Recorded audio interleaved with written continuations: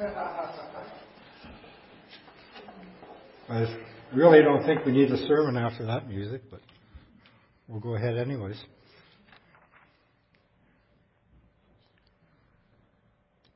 A couple of little boys, ages 8 and 10, who were excessively mischievous. The two were always getting into trouble, and their parents could be assured that if any mischief occurred in their town, their two sons were in some way involved. The parents were at their wits' end as to what to do about their son's behavior. So the mother had heard about a clergyman in town who had been successful in disciplining children in the past, so she asked her husband if he thought that they should send the boys to speak with the clergyman. The husband said, "We might as well. We need to do something before I really lose my temper." So the clergyman agreed to speak with the boys, but he asked to see them individually. The 8-year-old went to meet with him first.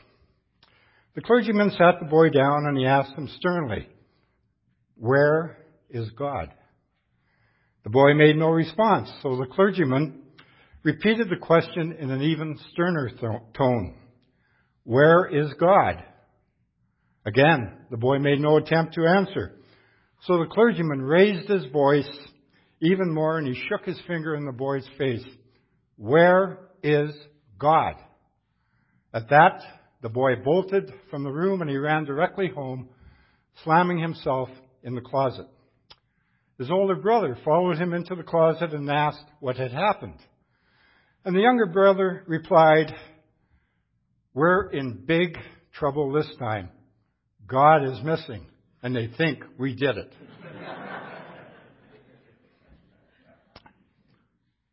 So where is God?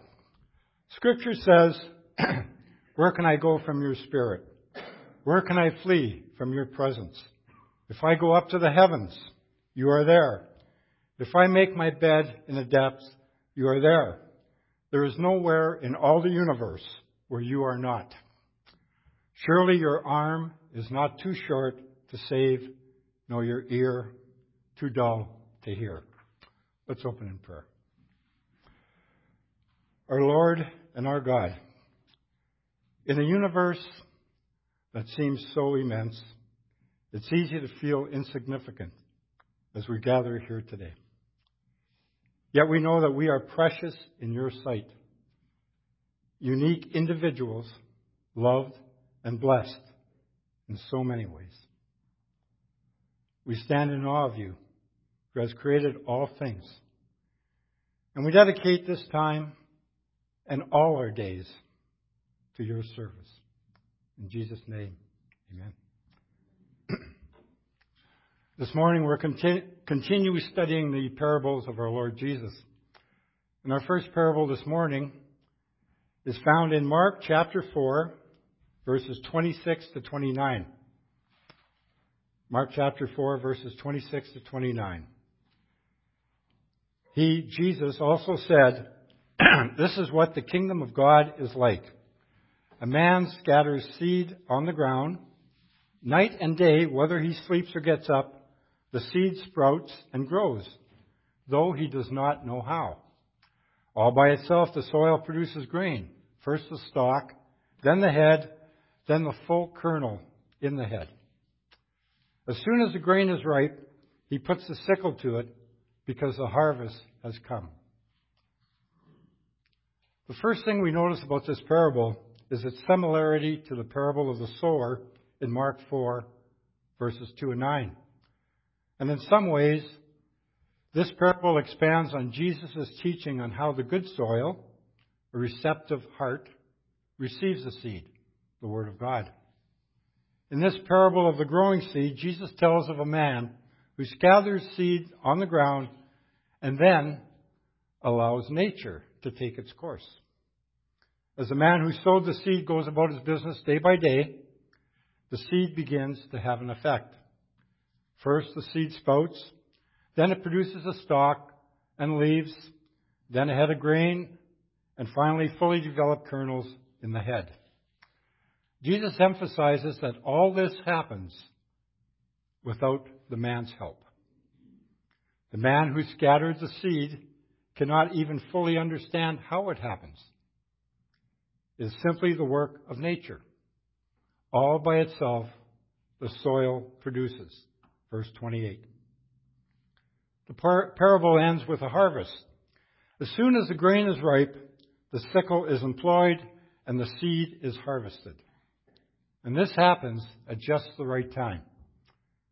Jesus did not explain this parable as he did some others.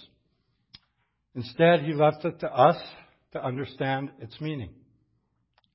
So, taking the seed to be the Word of God, as in Mark chapter 4, verse 14, we can interpret the growth of the plants as the working of God's Word in individual hearts. The fact that the crop grows without the farmer's intervention means that God can accomplish His purposes even when we are absent or we're unaware of what He's doing. The goal is the ripened grain. And at the proper time, the Word will bring forth its fruit, and the Lord of the harvest will be glorified. The truth of this parable is well illustrated in the growth of the early church. I planted the seed, Apollos watered it, but God made it grow. 1 Corinthians chapter 3, verse 6. Just like a farmer cannot force a crop to grow, an evangelist cannot force spiritual life or growth in others. The way God uses His Word in the heart of an individual is mysterious and completely independent of human effort. May we be faithful in sowing the seed, praying for the harvest, and leaving the results to the Lord. The second parable we're studying this morning is found in 3 Gospels. But let's continue reading in Mark chapter 4, verses 30 to 32. Again he said, which is Jesus, "What shall we say the kingdom of God is like? Or what parable shall we use to describe it? It is like a mustard seed, which is the smallest seed you plant in the ground. Yet, when planted, again, it grows and becomes the largest of all garden plants with such big branches that the birds of the air can perch in the shade." I think that the one central truth that this parable is attempting to teach is how the kingdom will develop from the smallest of beginnings into something that will be greater than anyone could have imagined from the outset. Jesus says, here's this mustard seed, a tiny speck of a seed, seeming so insignificant when it's sown. But eventually, it grows into the 6 to 10 or 12-foot plant that has large branches and produces shade. Jesus is dealing with the fact that His followers may feel like this seed is very insignificant. With all that was going on in the Roman Empire, here's this little group of people gathered together, and it may have felt like their seed that they were planting was so insignificant. What difference could it make? What difference could it make? Do we realize that every person that has trusted Jesus as their Savior can trace his or her spiritual roots back to one of these people sitting in that room with Jesus on that day? It may have seemed like a little insignificant seed, but it changed the world. It literally changed the world. So it may feel like our sowing of the seed is also very insignificant. What could possibly come of this? Well, an external harvest for one thing, as God takes these little seeds that are sown and He builds His kingdom. Our third parable this morning is the parable of yeast or leaven, and is found in 2 of the Gospels. But let's turn to Luke chapter 13, verse 20 and 21. Luke chapter 13, verse 20 and 21. Again He, Jesus, asked, "What shall I compare the kingdom of God to? It is like yeast that a woman took and mixed into a large amount of flour until it worked all through the dough. Jesus uses this story as an object lesson to illustrate the kingdom of heaven.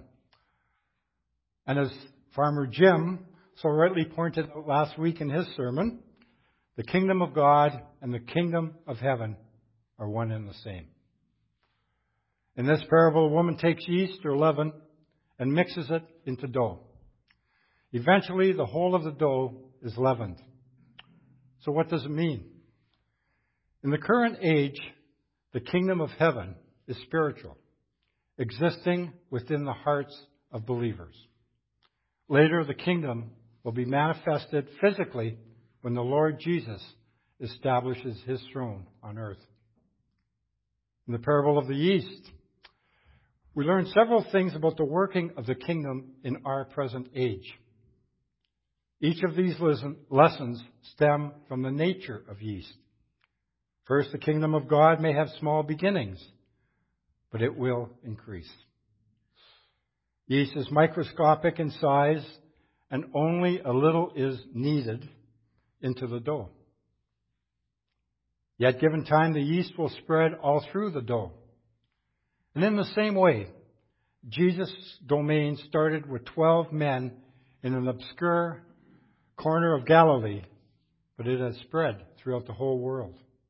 The gospel makes progress. Second, the kingdom of God exerts its influence from within, not from without. Yeast makes dough rise from within. God first changes the heart of a person, and that internal change has external manifestations. The gospel influence in a culture works the same way. Christians within a culture act as agents of change, slowly transforming that culture from within. And third, the effect of the kingdom of God will be comprehensive. Just as yeast works until the dough has completely risen, the ultimate benefit of the kingdom of God will be worldwide. The earth will be filled with the knowledge of the glory of the Lord as the waters cover the sea. Habakkuk chapter 2, verse 14. And fourth, although the kingdom of God works invisibly, its effect is evident to all. Yeast does its job slowly, secretly, and silently. But no one can deny its effect on bread. The same is true of the work of grace in our hearts. The nature of yeast is to grow and to change whatever it contacts. When we accept Christ, his grace grows in our heart and changes us from the inside out. As the gospel transforms lives, it exerts a pervasive influence in the world at large. As we reflect the Lord's glory, we are being transformed into his likeness with ever-increasing glory which comes from the Lord, who is the Spirit. 2 Corinthians chapter 3, verse 18. I'm reminded of a story I read of actor Charles Dutton. No one imagined that Charles Dutton would have achieved anything, for he spent many years imprisoned for manslaughter. But when someone asked how this now successful Broadway star and movie actor, how he managed to make such a remarkable transition, he replied, "Unlike the other prisoners, I never decorated my prison cell." Dutton had resolved never to regard his cell as home. As Christians, we too accomplish much in this world when we don't adapt ourselves to it, but instead are longing for a better country, a heavenly one. Hebrews chapter 11, verse 16 says this about men of faith. Instead, they were longing for a better country, a heavenly one. Therefore, God is not ashamed to be called their God, for he has prepared a city for them. So, what do these three parables tell us about the kingdom of God? In the parable of the growing seed, Jesus emphasizes the part of the hearer in receiving the seed of the gospel. Jesus adds the parable with a puzzle that man cannot answer. Natural is supernatural. Man may be the hearer whose response to the gospel bears upon its growth and results, but the growth itself is God's supernatural work. Two mysteries of the kingdom follow. One is that truth grows beyond man's knowledge. The other is that truth grows beyond man's control. When Jesus says of the sower, he himself does not know how, in verse 27 of Mark chapter 4, he puts the mystery of life outside the knowledge of man. The second mysterious and miraculous principle of growth of the kingdom of God follows logically. If the nature of life is beyond man's knowledge, then he cannot control its growth. Verse 28, for the earth yields crops by itself. The control of life remains a mystery, whether in dictating human behavior, growing a crop of grain, or directing the development of the kingdom of God. Our egos may also want to control the speed of growth for the kingdom of God. Impatience takes over as we try to short-circuit the process by expecting an instant harvest. Perhaps we're victims of a culture where everything is fast foods and instant relief. But Jesus slows us down when he describes a process that takes time and cannot be either sped up or short-circuited. And because we cannot control God's timing for the kingdom of God, we must trade in our stopwatches for calendars. Our egos also get us in trouble because we want to control the harvest of the kingdom of God. As John Stott once preached, God has only commissioned us to preach the gospel to all nations. The growing and the results belong to him. In the parable of the mustard seed, we learned that a mustard seed is all at risk. It is so insignificant that it's almost embarrassing. Yet Jesus makes risk and insignificance the essential ingredients for starting projects in the kingdom of God. We are equally uncomfortable with the idea that the purpose of the kingdom is to grow in service rather than power. A mustard seed is not a symbol of powerful empires. It is a herb noted for its service rather than its domination. Christians are always tempted to align the kingdom of God with earthly power. And as history reveals, Christianity does not always come out showing the grace of God when it is empowered as a nation's religion. Whenever this happens, a principle of the kingdom is perverted and the parable of Jesus is misread. We must be constantly drawn back to the truth of the kingdom of God. It begins small in significance and it grows great in service. So did the disciples understand these advanced principles? Probably not, because we still don't understand them today. In the kingdom of God, the hidden is open, natural is supernatural, and small is great. And by reversing all the expectations of traditional religion, Jesus teaches that the growth of his kingdom is not of this world. In the parable of the yeast, the parable emphasizes the transforming power of the gospel of the kingdom.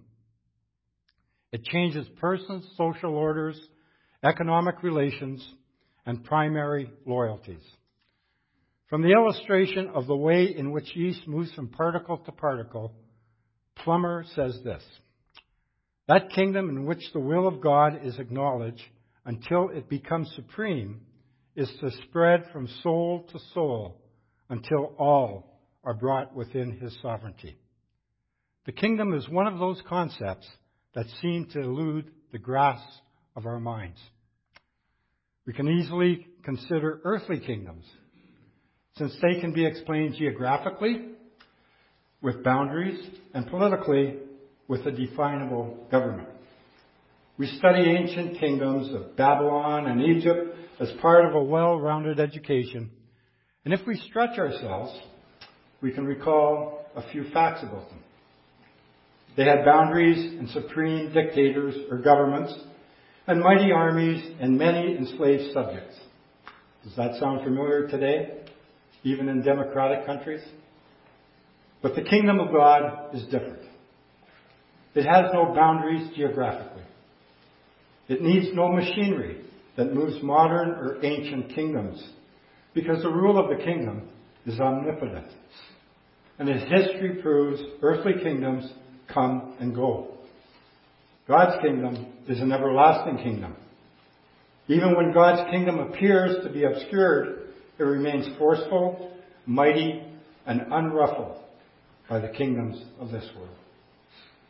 Ancient and modern kingdoms regularly displayed their might through dazzling parades, magnificent buildings, extravagant celebrations, and grand armies. The ancients constructed new roads and buildings to accommodate a visit from the emperor or the king. People measured kingdoms by how large of a splash that they could make in a given setting. So when Jesus announced the arrival of the kingdom, the first century mind expected parades, armies, construction projects, and ceremony. A disconnect existed between their concept of the kingdom and what they viewed as insignificant and powerless. But the parables teach listeners that the kingdom of God will have only small beginnings. And this is in contrast to what was normally believed. That it would come with such force and power that foreign armies and powers would be subdued under its forceful advance. And for the Jew especially, that Roman occupation of the land of Israel would be expelled when God's King Messiah was first firmly established as reigning from Jerusalem and out into the world. The kingdom of God may appear insignificant and without influence, yet we can be certain of its widespread growth. Luther saw it happen. So did Augustine and Wesley. God's kingdom is not dependent upon the displays of human might. By sovereign design, the kingdom grows and affects multitudes without boundaries. So, what is the kingdom of God like, we might ask? And Jesus framed the answers in simple pictures for us to grasp. In the Gospels, we see Jesus as the unequaled teacher. Jesus is considered by almost everybody as one of the world's great teachers. But we Christians believe that he is much more than this. He is God incarnate, born to us in human form. But he is also the world's greatest teacher. His teachings, however, seem to give a good deal of offense. I heard it said once that if someone makes us think worth thinking, we love him. If he really makes us think, we don't like him at all. Sometimes the teachers we don't like are the ones that really made us think. And we can't appreciate them until much later in life. What are the marks of a great teacher? A great teacher teaches what is relevant. A great teacher communicates truths that are applicable to our lives and that can change the way we live. Genuine truth is universal. And the academic world is sometimes a little contemptuous about the respected and about the realistic. But the great teachers know better. In medicine right now, there's a revolutionary new trend. Doctors are no longer treating diseases that happen to be in people. They're treating people who happen to have diseases. In the same way, great teachers are not teaching subjects. They're teaching students. Every great teacher communicates one great truth, one central truth. And as varied as Jesus' teachings are, the central message is always there. He keeps stressing that he came to establish a kingdom, the kingdom of God. And in that kingdom, there is a new way to live in relationship with God. He compares that kingdom to any number of things. It's like a man's gathering seed, its growth is up to God. It's like a grain of mustard seed. The tiniest of seeds can become a tree 10 to 12 feet tall. The kingdom he is establishing is like a yeast in a loaf of bread. Though hidden, it infiltrates everything. If we find ourselves discouraged by all the evil about us in the world today, and there is plenty of it, then perhaps we should pause for a few moments to consider the continuing impact of Christ's kingdom in this world. Everywhere the work of the kingdom has spread, not only have there been new converts that follow Christ even to death, but there's also arisen thousands of schools, colleges, universities, hospitals, orphanages, job training programs, hunger relief programs, literacy training, and a host prison ministries, and a host of others that benefit society. There's nothing small about the influence and effects of Christ's kingdom in this world. Whatever small beginnings we observe of Christ's kingdom, let us be assured that it will grow far beyond our comprehension. In verse 29 and 30 of Luke chapter 13, Jesus tells us, "People will come from east and west and north and south and will take their place at the feast in the kingdom of God. Indeed, there are those who are last who will be first, and first who will be last." We will not know who is and who is not in the kingdom until we move beyond this life into the next. Perhaps we're going to be amazed to see who's in that kingdom, because it won't just be the old church crowd. We'll also see people that we never expected to see. Jesus tells us that the kingdom is full of surprises. Ask the band to come back up. Those of you familiar with the Bible Project, you know that one of Tim Mackey's favorite sayings is, God's upside down kingdom. And that's exactly what Carrie preached today. That God's kingdom is so different than what the world expects, or what the kingdom is, or kingdoms are like. Thank you, Carrie. It was one of the greatest sermons I've heard on the kingdom of God.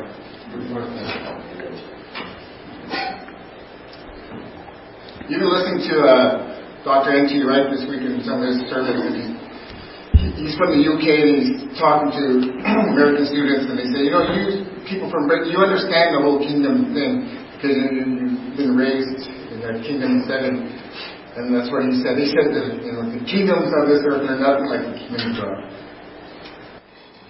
Please stand as we sing this last mighty song, praise and worship to our God.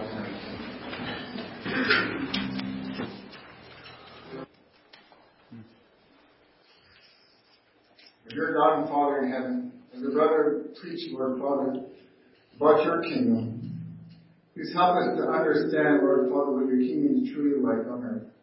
That it's not a building, a place where there's walls around it, Lord Father, but it is your reign and your rule on earth, Lord Father, and kingdom in the most humblest form, as we heard, Lord Father, like a mustard seed, something that seems so insignificant and there's no potential for growth, Lord Father, as this yeast spreads through the loaf, as the mustard seed grows into a giant tree, Lord Father, your kingdom spreads through the earth.